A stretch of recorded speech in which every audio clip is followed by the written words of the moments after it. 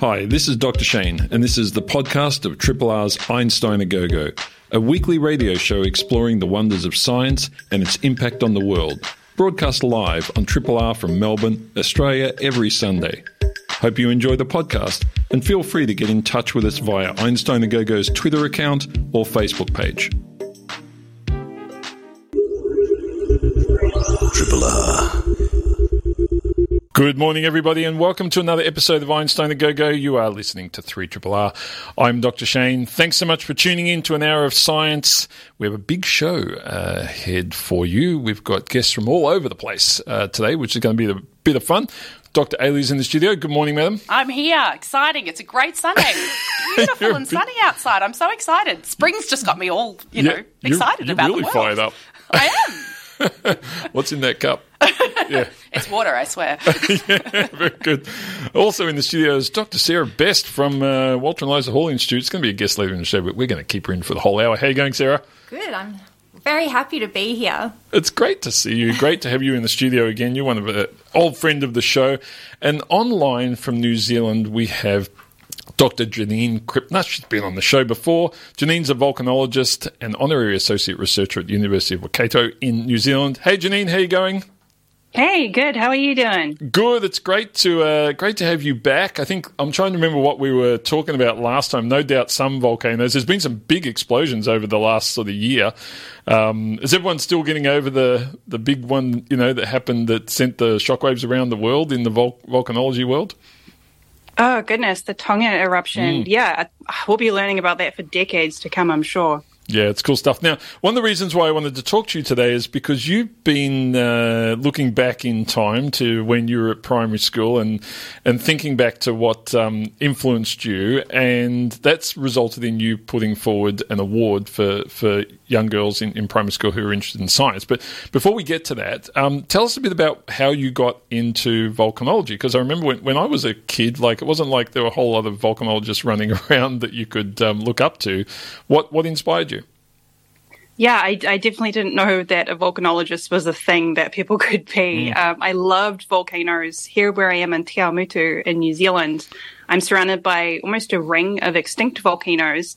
But further down south, we had more active volcanoes. Right. And I loved it when we went down there for family trips. It wasn't that often, but it definitely left an impression. And when I was 13 in geography class, the teacher wrote volcanologist on the board, explained that was a scientist who works on volcanoes. And I was like, that's what I am.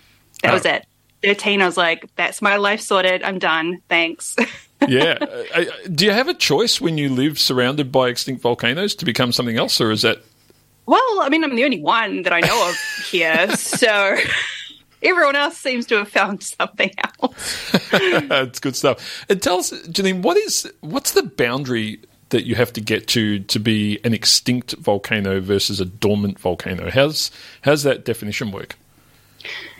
Basically, it's when the magma source is no longer there. Oh. So where I am, the tectonic slab has rolled backwards. So the area producing magma is no longer below where I am now. It's more eastward. Right. So if you've got no magmatic input into the system, that would be extinct. Right. So it's a tough definition to have, but with something like this, we can look at where the slab is, and we know that these volcanoes have erupted in millions of years. Right. So they get that label. Yeah.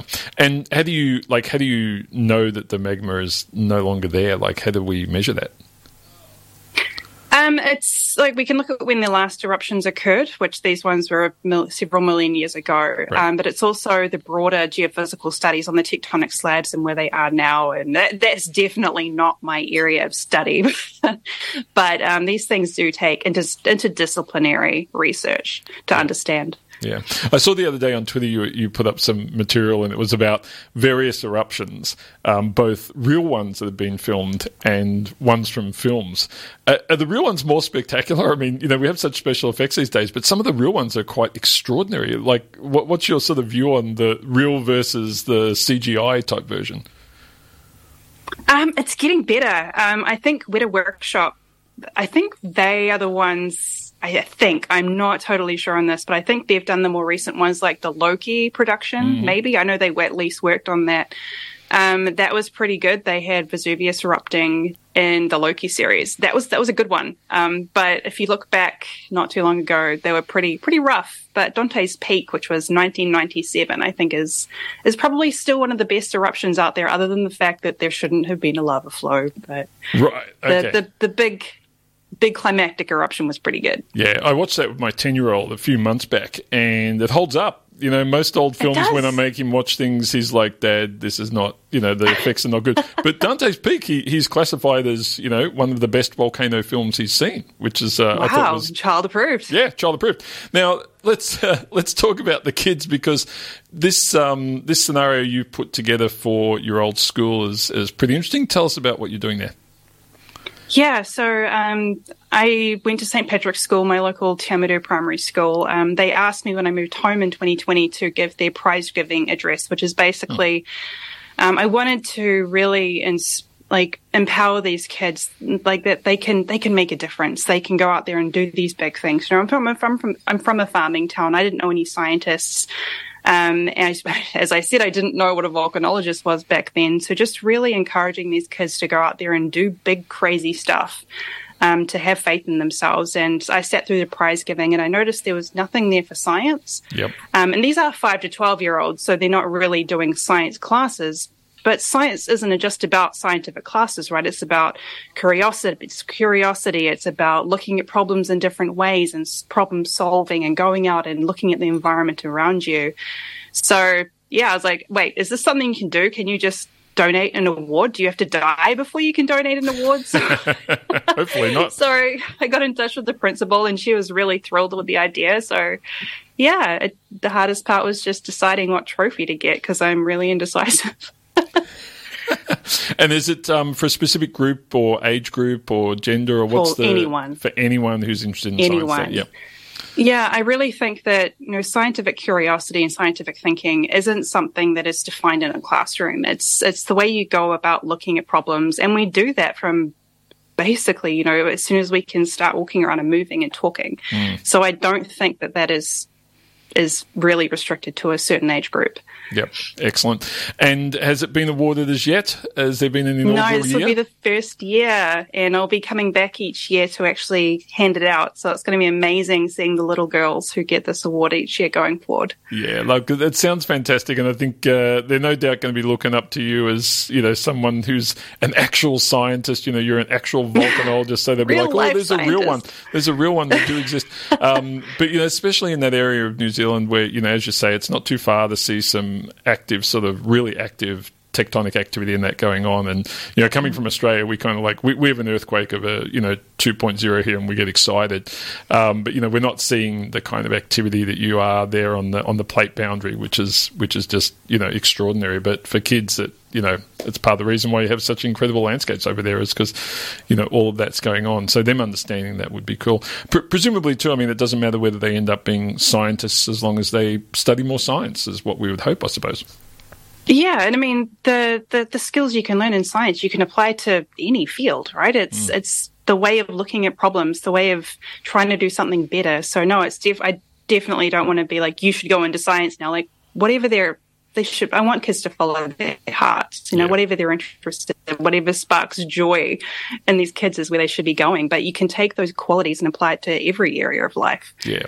Excellent. Well, Janine, look, great talking to you again. We will eagerly await the next volcanic eruption where no one's affected. We don't want people to have to die for our next interview, but we will chat to you again when something big happens and we need to know what's going on, as we did with the Tonga explosion, which was quite extraordinary, I suppose. And as you say, people will be studying that for a long time. So good luck with the school. I hope it's a good ceremony or whatever you're having there with them when you get to hand over the award and inspire some of these young kids. Thank you very much. Folks, that was Dr. Janine Krippner from the University of Waikato in New Zealand, a honorary associate researcher there and a volcanologist. Triple R. Welcome back, everybody. You're listening to Einstein A Go-Go on 3RRR. I'm Dr. Shane. In the studio with us now is Dr. Agnese Barbensi from the University of Melbourne's School of Maths and Statistics. Welcome. How are you going? Hi, I'm great. Yeah, it's excited to be here. It's great to have you in here. Now, you've got a long backstory because you've only just come with your husband here to Australia in May, but you're employed to work here in 2020, is that right? No, I was supposed to come in 2020, and we started our contract in November 2021, remotely from the UK with this, weird arrangement between Uni of Melbourne and Uni of Oxford. Right, and you were at Oxford before doing mathematics. Yeah. What gets a person into mathematics, I always ask?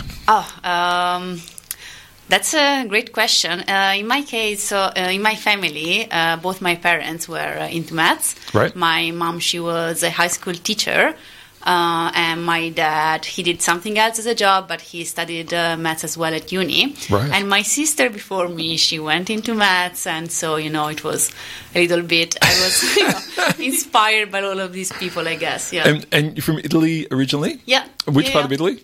Tuscany. Tuscany? Yeah. So you're sitting around the table and you're all just chatting about maths, the family. Actually, no, we didn't. But, it was in the air, I guess. Yeah. Yeah. It's interesting when it's sort of normalised in the family that maths is just a good thing to do.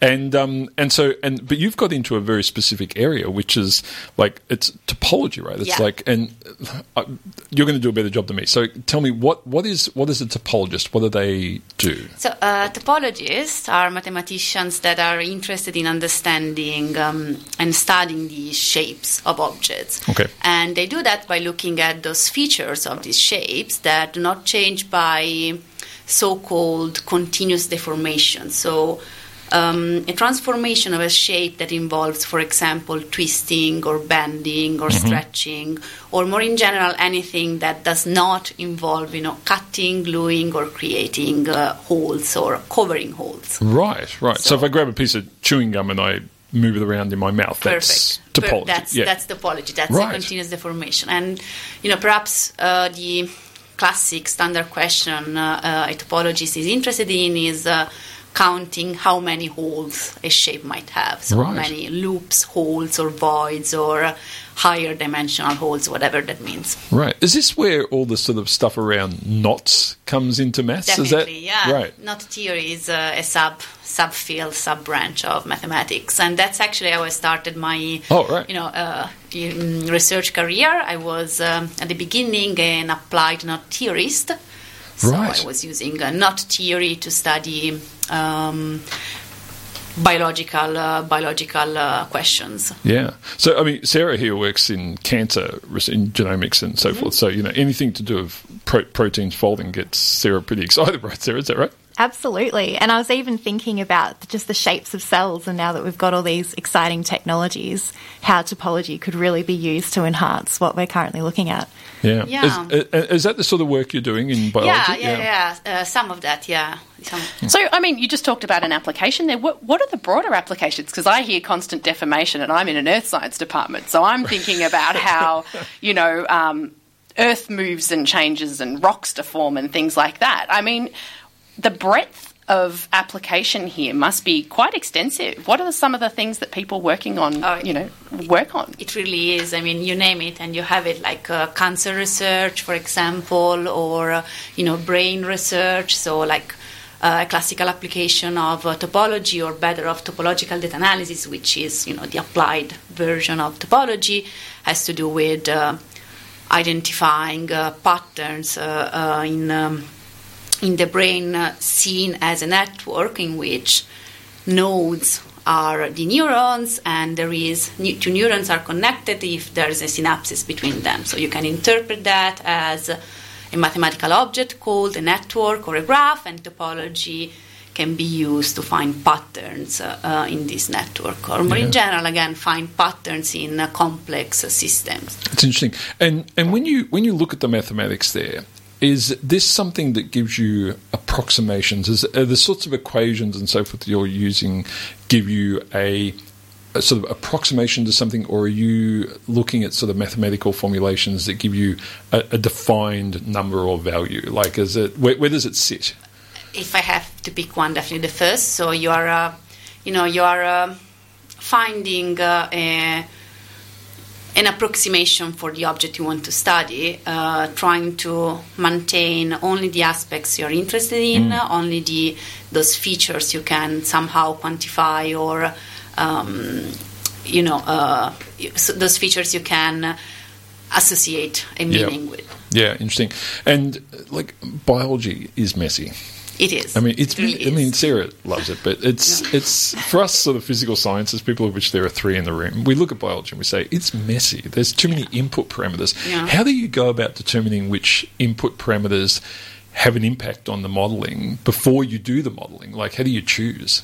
Oh, that's a great question. I'm not sure how to answer. What I do is, I know I'm very comfortable with the tools that I know, so I kind of look from the other point of view. I'm comfortable with the tools I know. I'm comfortable with the mathematics I know, so I try to understand which questions this math can help me with, depending on the application, rather than the other way around. Rather than starting from the data and trying to pick mathematical tools to get the answer. I start from the tool. That's what I know. That's what I can use, and I try to see what can this tool tell me about things that I'm interested in. Yeah, interesting. And with those tools, is there a lot of advancement in the area? Because I had a few friends in maths years ago, and they always said there were 2 parts to their work. There were the parts where they did applications with other fields, which was really interesting, and then were the parts where they were advancing mathematics as a field in itself. Definitely. Yeah, I mean, both. Yeah, you're doing both, and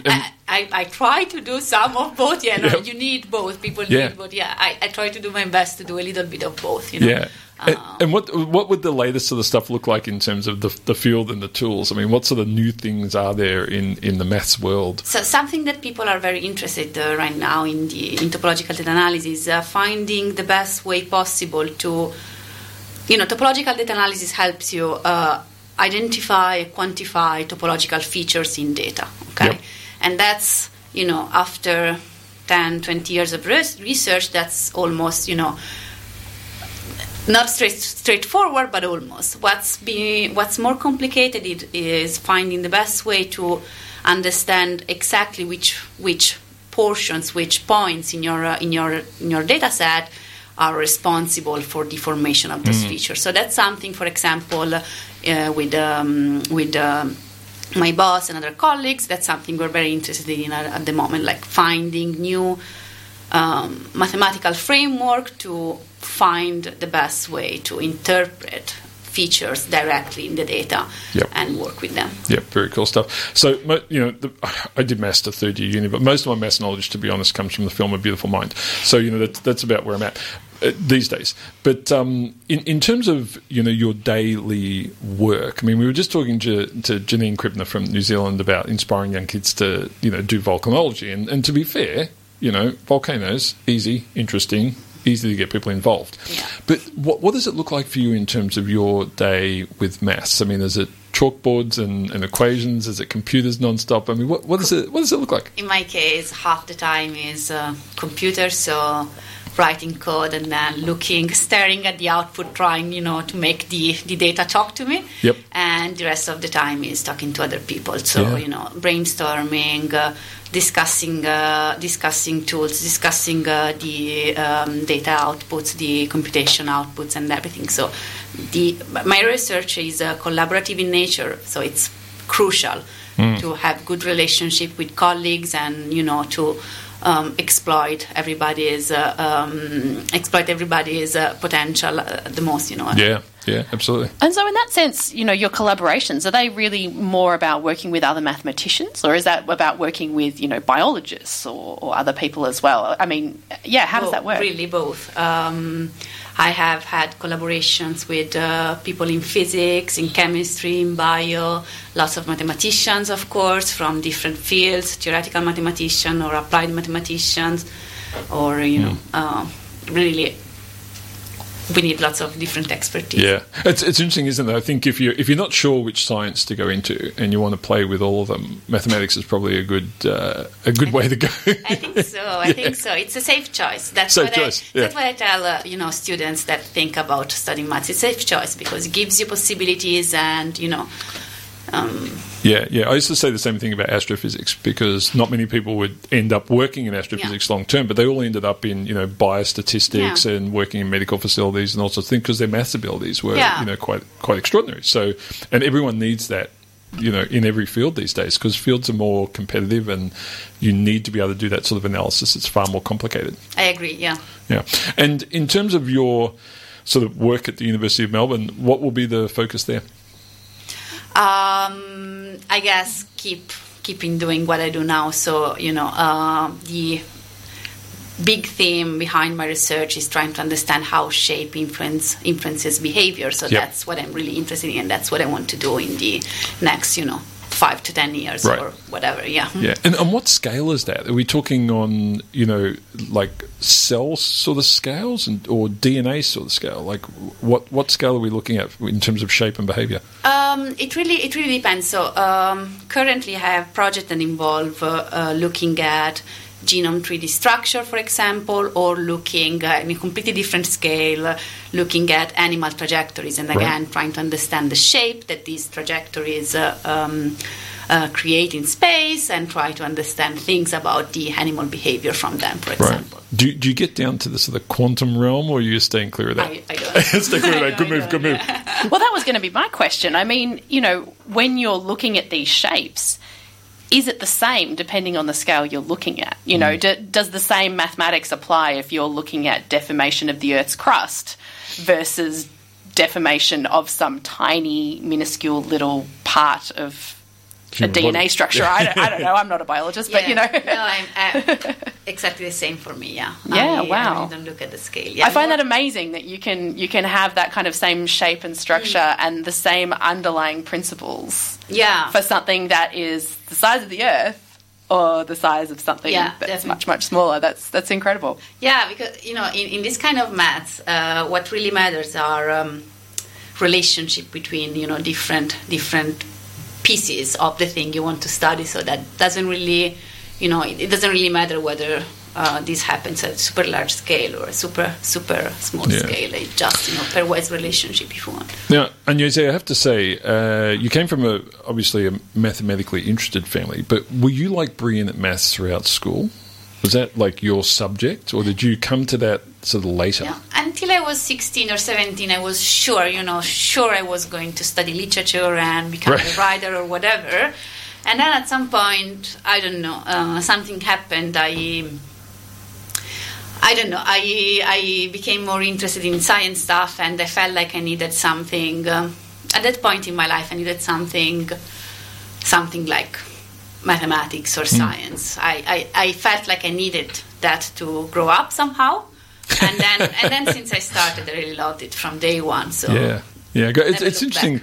I don't think I've met a mathematician that said they were brilliant at maths when they were in primary school, they were brilliant at maths in high school, and then they just kept doing maths. Most of them, because maths at university level is very different to maths at high school level, and correct me if I'm wrong, but I found maths at university level more enjoyable because it had more meaning.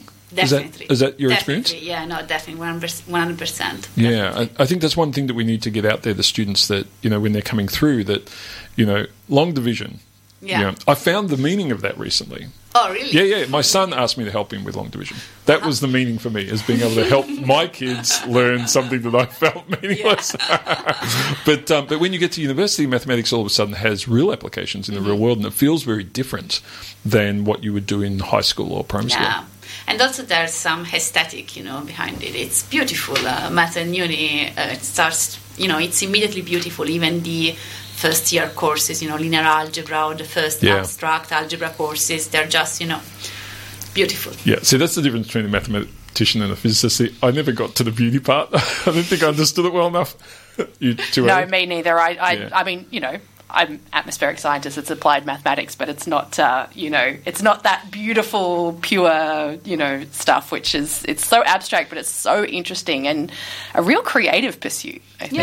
Yeah, it's cool stuff. So. Well, look, Agnese, thanks so much for coming in today. It's great to talk to you about maths, and great to have you here in Australia joining the team at University of Melbourne. And I think it will be good to have you as a spokesperson out there for many who are coming through school as well and learning about maths and the joy of maths. And I just love hearing about your stories about your family all being sort of these mathematicians, but you don't talk about it. So I think it's kind of cool.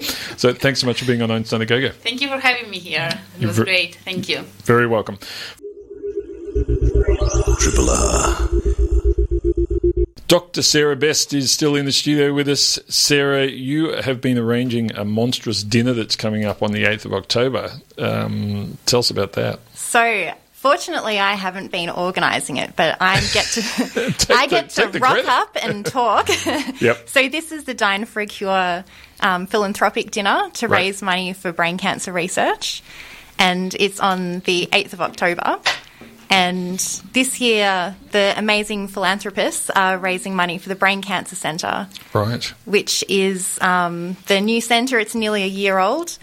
That's a virtual centre of researchers, clinicians, surgeons, all aiming to cure brain cancer. So we're all on a single mission. And that's been based on an initial donation from Carrie Bickmore's Carrie's Beans for Brain Cancer. Yeah. I remember, I think we spoke to you when that first happened, and she put in quite a substantial $10 million? I can't remember. Yeah, an amazing amount of money. A fantastic amount of money. And so it's been really exciting to see how everything's moved forward in this year, and we're really excited to see how just the beginnings of new research directions can really grow and how much we've been able to achieve in such little time. Yeah, I think it's great too when you're not spending 90% of your time writing grants and you can actually go into the lab and do some work. Yeah.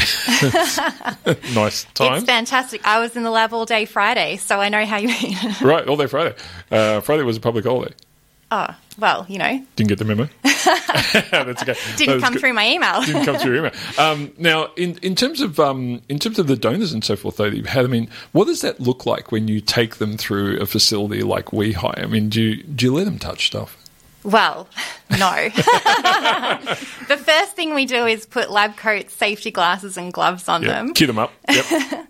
But we get to take them through the lab and take them into the area where we really do all the research and all the fun stuff happens, and really get an opportunity to explain to them about how we're investigating brain cancer research and any kind of research when people take groups through the lab, and really give them a peek into what we're looking at. So maybe they look at cells under the microscope, or some cancer histology slides under a different type of microscope. So they really get to see behind the curtain of what we're doing. Yeah. And most of the donors I've come across over the years, they're not necessarily scientifically trained or have been scientists, but they're interested. I think. Absolutely. And so there's a lot of scope there to really upskill them in terms of their knowledge of what goes, not what they saw in the movies in terms of what a scientist is, but what it actually looks like to be in a scientific lab, and what those challenges are, and what a day looks like. Absolutely. And when we get philanthropic donors who have been touched by the type of cancer that they want to donate towards, such as this group, Hamish, Carolyn, Roz and Siobhan, they've all been personally impacted by brain cancer in their families, and so being able to explain how we're investigating new treatments and how we're really researching to better understand the disease, it really gets to take everyone on a journey and have them walk out being uplifted and energised, but also understanding a bit more about what we're doing is the perfect goal. Yeah, yeah. And so, you mentioned at the start that the Brain Centre is this kind of group of researchers and clinicians and everything. How does that structure really benefit what you're doing? I'm assuming that means that you can actually, work with patients on this stuff, right? Having that structure as opposed to just kind of a, research in the lab structure, what kind of benefits does that bring to the science and being able to push it forward? It's been really fantastic. So to work directly with a multidisciplinary group where you can sit in a room as we often do, we have a lot more meetings than a normal collaboration, and really talk about what are the key issues that people are facing, what are different ideas of ways that we can address these, who's been doing some exciting experiments that have exposed something that maybe we should look into faster, and it really accelerates how we can collaborate together. So it's one thing having a traditional collaboration where you do work closely with people. Generally, it's the lab thinks of an idea and gets moving with it, and brings in a bioinformatician, and then brings in a clinician. Or can I have 5 patients for that? Or can you tell me what's the power calculation for this? In this instance, everyone sits there at the beginning, and we're all really working through the problem right from the outset together. And that's a really big difference when you ask someone for a little bit of information down the track. They're not really involved, but they kind of are. But when everyone's sitting in the room at the beginning of something, then you can really accelerate everyone's potential. Yeah, they've all got shares in the outcome at that point, don't they? You sort of drag them in. And in terms of the cancer itself, I mean, so the two parts to this question. I mean, one is obviously brain cancer is affecting such a critical part of the body. I mean, it's kind of like you don't hear people talk about heart cancer every day, but brain cancer is quite a common type of cancer. So is it different to other cancers in the body, or is it more problematic just because of its location, and affecting such an important part of our bodies? Yeah, that's a great question, and there's many different reasons why brain cancer's been more challenging to target and to identify new treatments. It's considered a solid tumour, but it's actually arises within an electrical network in the brain. It's connected with neurons, and some amazing research that's come out in the last few years has really highlighted how much glioma cells and neurons actually interconnect and talk to each other. So the electrical environment really impacts the direction of the tumour. We also have this thing called the blood-brain barrier, which protects our brains from nasties and from too many immune cells coming in. But then when we have something like a brain tumour arising, then it can actually inhibit helpful immune cells coming in and fighting the tumour, or it can stop treatments from actually being able to diffuse into the tumour where it's needed. So that's a fascinating comment you made there, because I've always had this understanding that the ability to get chemicals into the brain is often harder because of the blood-brain barrier. So, often we dose the crap out of our whole body to get a small amount into the brain, which if we're talking about chemotherapies and, relatively dangerous, poisons in a way, then that is really problematic.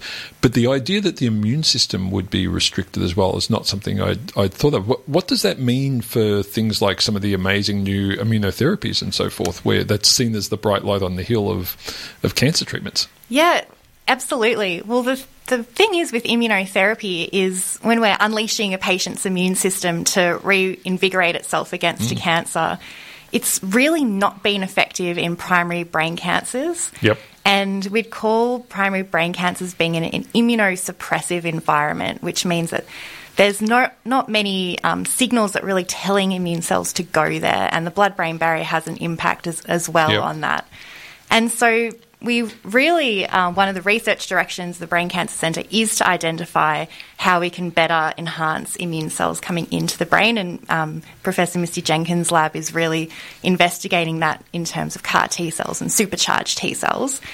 And so it's a really interesting line of research to really identify where are the immune cells going. We've got a lot of immune cells called macrophages and microglia, which kind of sit around and watch what's happening, but we're not getting the immune cells that are really packing a punch, the T cells, the NK cells. So we really need to identify how we can get them in there a bit better. Yeah. Now, you sent me some material that said you were looking at spatial technologies to investigate brain cancer. What does that mean? Yeah, so we're really excited about spatial multiomics. Right. So first time I've heard that phrase. What? So what? All right, let me break it down. Yeah. So multiomics is like the hot term on the street at the moment. So which street? I was going to say It's Royal Parade, right out the front of Weehai. Yeah. You're crossing the road there, and people are just saying multi-omics. Yeah. You start hearing For everywhere. breakfast, It's crazy.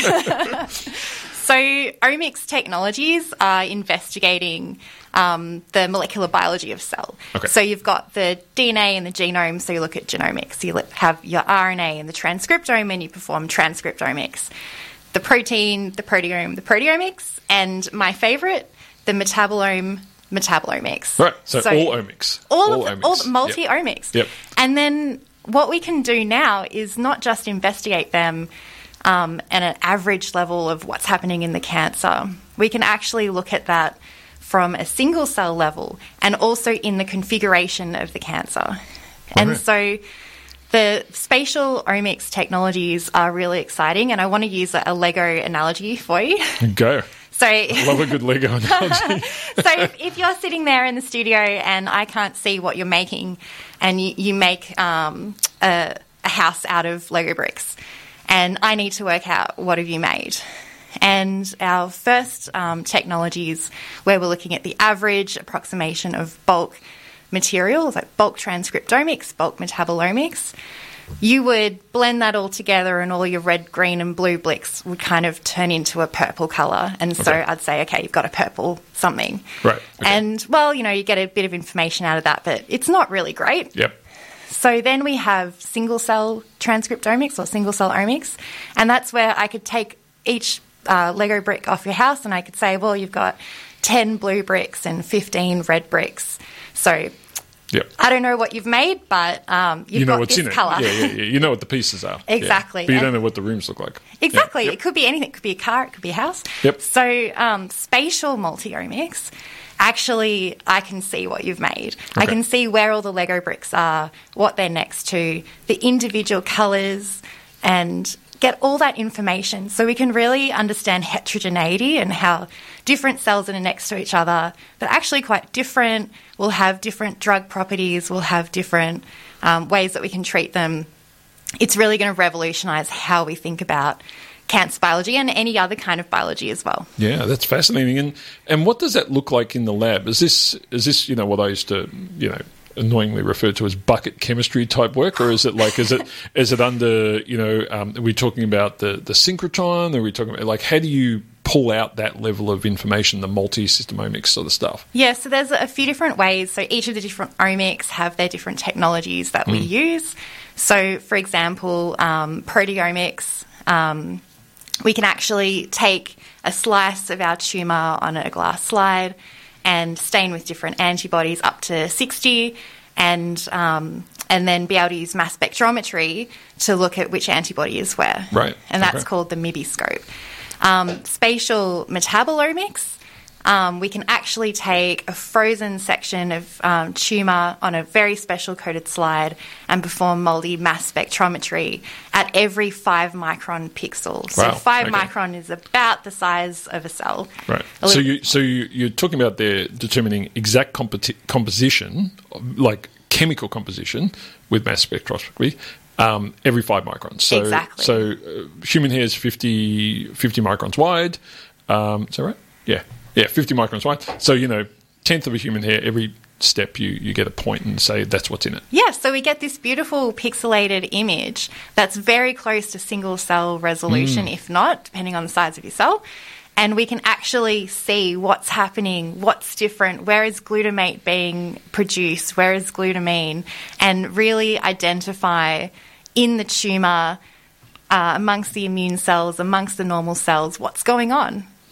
So how do they differ from tumour to tumour in different people? I mean, do you get a huge diversity, or do you find that these structures or building blocks largely look very similar, and therefore I'm assuming that means you could start to think about therapies that might attack those? Absolutely. So every patient is slightly different, and this technology is extremely expensive. So it's, as always, it's about finding a balance between what kind of power calculation can we do to identify the number of patients that we need, to identify the natural variation, and it depends on your question. If you're asking a very simple question like where are the immune cells, what are they doing, where are the tumour cells, what are they doing, there's less nuance. But if you're asking a really intricate question, you probably need more samples. So. Interesting. And when you talk about, the goal here, like the cure brain cancer kind of goal, do you see that as a feasible endpoint, Sarah? Is that something that we'll get to, or are we going to get to a managing brain cancer in a similar way to the way we manage, HIV status and so forth? And and diabetes, there's many conditions that we manage so people live naturally long lives and very effective lives. But will that be where we're going with brain cancer, or do you think there's a chance we'll be able to just switch it off? No, I think it's always been my belief from cancer research point of view, no matter which type of cancer we're looking at, is that to develop therapies that can really halt cancer cell progression and control it from that sense with the most minimal risk to the patient from off-target effects from toxic chemicals, to really be able to manage the cancer in its place. I think it's a really long shot kind of vision to be able to cure a cancer, but I think that as we build all of our new technologies, the new drugs, new treatments, I think we can get there in a later point in time. Yeah. But at the beginning, we really need to focus on improving treatments and getting better control of the cancer, especially brain cancer, which gets away really quickly. Yeah, I think your point there too about the off targets or the damage and so forth that comes out is often almost as problematic as the cancer itself in the end, because especially in the brain, especially in pediatrics where the brain is still growing and so forth, where radiation therapies and that are not without significant consequences. And if we can't sort of get those in check, and I think that's where the immune system approaches are so interesting, because it's your own body precisely doing the work. And if we can get that to happen, it will be a much more effective tool than, physics great talking here, but, serious radiation doses have big consequences in themselves. And yes, they may kill the cancer, but the off-target effects are pretty substantial, especially in the brain, yeah? They really are. No, absolutely. That's a really good way of summarising it. Yeah. Well, Sarah, it's been great chatting about this. It really is great to see that you guys have such a bulk of activity coming in from various sites, and you're a year old now, right? We're a year old. So within a year we should have it sorted. Absolutely. I think that's no doubt there'll be a lot going on. But can people get involved in this dinner on the 8th of October? How do they do that, if so? So tickets are still on sale at dineforacure.org. So check it out. Carrie Bickmore will be there. I'll be there. We'll all be talking about brain cancer. Yeah, I think you'll be there. Carrie Bickmore will be there. We've got to give it credit. Yeah. So Dine for a Cure. And if they just Google that, they will find it. Yep. No doubt. All right, folks, there you go. Get on board. I think that will be a fun night and hopefully generate a lot of funds for the program. Thanks, Sarah. Very much. All right. Triple R. But I'm actually talking about other cats here. Cheetahs. Specifically. Love those cats. I know. They're beautiful, cool. Aren't they? Such spotty little cute fluffy things. So I'm talking about a big win for cheetahs this week. Well, potentially a big win, and this is what we're going to talk about this week. So there was last week a reintroduction of cheetahs to India for the first time in 70 years. Gee. Cheetahs in India. Actually, I never knew this before I started researching this story. Did you know that cheetahs used to be throughout the subcontinent, throughout Asia, throughout all the way down to the Middle East? So cheetahs used to be prominent throughout, from Africa, Pakistan, Afghanistan, through all that region, right through to Iran, Iraq, into Jordan, Israel, like all these places. I was astonished. I never knew. That's a big range of environments. It is a huge range of environments. Like land area, yes, but environments too. Yes. I mean, mountainous. Israel is very different to parts of Africa. Yeah, exactly. And not only that, if you think about India itself, they were everywhere. Right. I don't think they were right down south in the tropics, but they were predominantly, they were east to west, north to south, kind of more tropical environments, more montane environments. This is... Nepal? No, not that I'm aware of, but I don't know. Ask Dr. Ewan on that one. That's not my purview. But but they were everywhere, right? And as time goes on and more people move into more areas, and we move into these more agricultural societies, destruction of forests, grasslands disappear and bye-bye cheetahs. In India, one of the big problems as well was actually royalty. People from various provinces within India shooting them because, they're pretty and they liked the skins. And so, in fact, I think it was 1947, there was a local Raj from the area where they were, is believed to have shot the last 3 that existed in India in 1947. They were declared extinct in India in 1952. Now, I should say too, these are the Asiatic cheetahs, which actually are a different species to the African cheetahs. Okay. So similar animals, just a different subspecies. Now, they do still exist in very, very small numbers in Iran, I believe. But, I mean, we're talking a handful. We're not talking many, that would be able to be, and I believe they're in the wild. So I was going to say, in the wild or in some I think palace? In the wild. No, I think they're in the wild, but I'm not sure on the specifics. Okay. But look, a few years ago, actually, I think it was more like 20 years ago, the Indian government had the idea that they wanted to bring cheetahs back. Right. And so they thought about it, they thought how to do it, and basically last week it happened. Right. So because of the small numbers of these Asiatic cheetahs, they couldn't import them from Iran. There's just too few. So what they've done is they've actually grabbed, I think it's 5 females and 3 males from basically Southeast Africa. So these are African cheetahs. Okay, slightly different beast. Slightly different beast. Yep. And here arises some of the problems, right? Okay. Fun fact, did you know the word cheetah is actually from Sanskrit? No, I didn't know that. Did not. I meant chitrak, apparently. It means spotted one, but that's what cheetah means. So there you go. It shows that they went throughout that region. Yeah, well, very... Spotted cat. Indeed. Yep. But so they moved these cheetahs into a national park. The national park's around about 740 square kilometres. It's kind of central North India, and the idea is that they will go there, they will breed, and everybody will be happy, and there will be cheetahs back in India. Okay. It sounds good. Sounds good in theory. Sounds good. Yeah. Look. Yeah. What are they going to eat? Exactly. So this is the issue, right? And this brings me to my broader topic that I wanted to talk about. I was going to say, did they today. Release a whole lot of rabbits on the same day? Exactly. Well, this is it, right? This is about translocation, because this is going to become an increasing issue as we move forward with climate change, because habitats are changing everywhere. We've already seen this, right?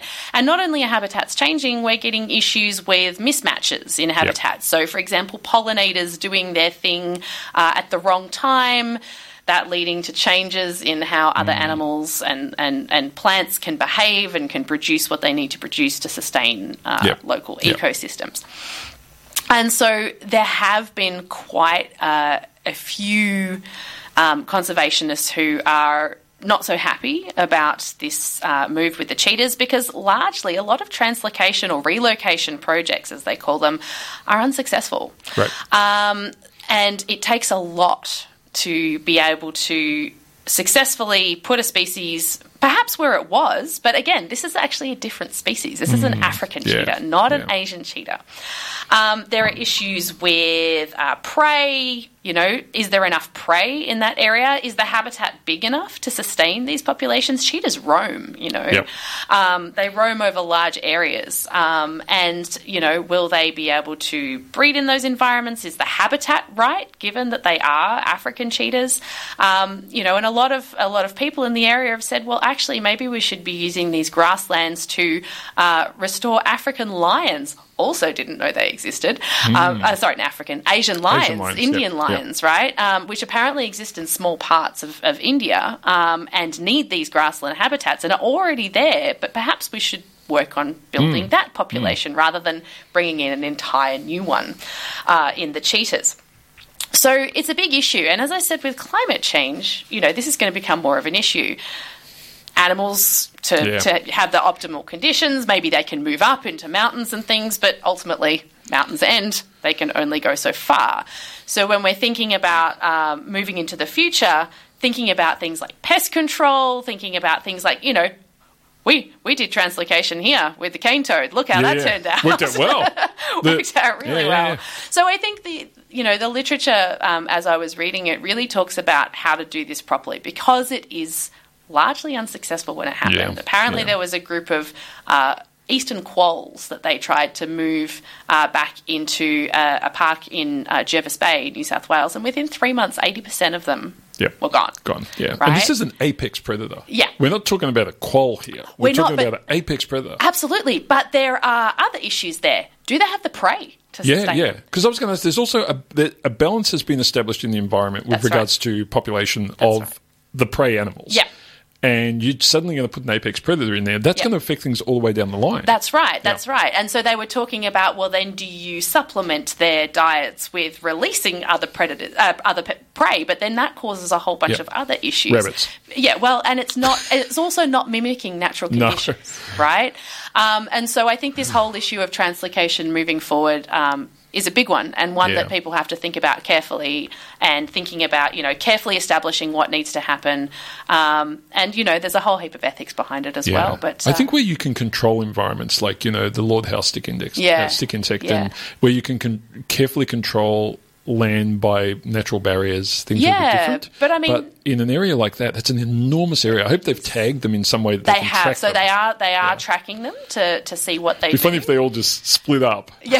Head in different directions. Like, you guys are supposed to be breeding. Get back together. Yeah, well, they are going to keep them in a relatively small area to start with, because they're quite territorial, and apparently will come back to home base. Yeah. So anyway, watch this space. We'll see how it works. Amazing stuff. I think it's it's good to see some of these projects are going, but I think they really have to have a broad idea. I remember when they were talking about releasing certain mosquitoes that could or could not transmit malaria, and the first question I asked was, what other populations are kept in check by those mosquitoes? Exactly. Forgetting humans, they do bite other animals in the wild, and how does that affect other, and the answers I got at the time are, we haven't thought about that. Yeah. I thought, whoa. I think that's the thing, there's so much to stuff. think about, right? It's so complex. So.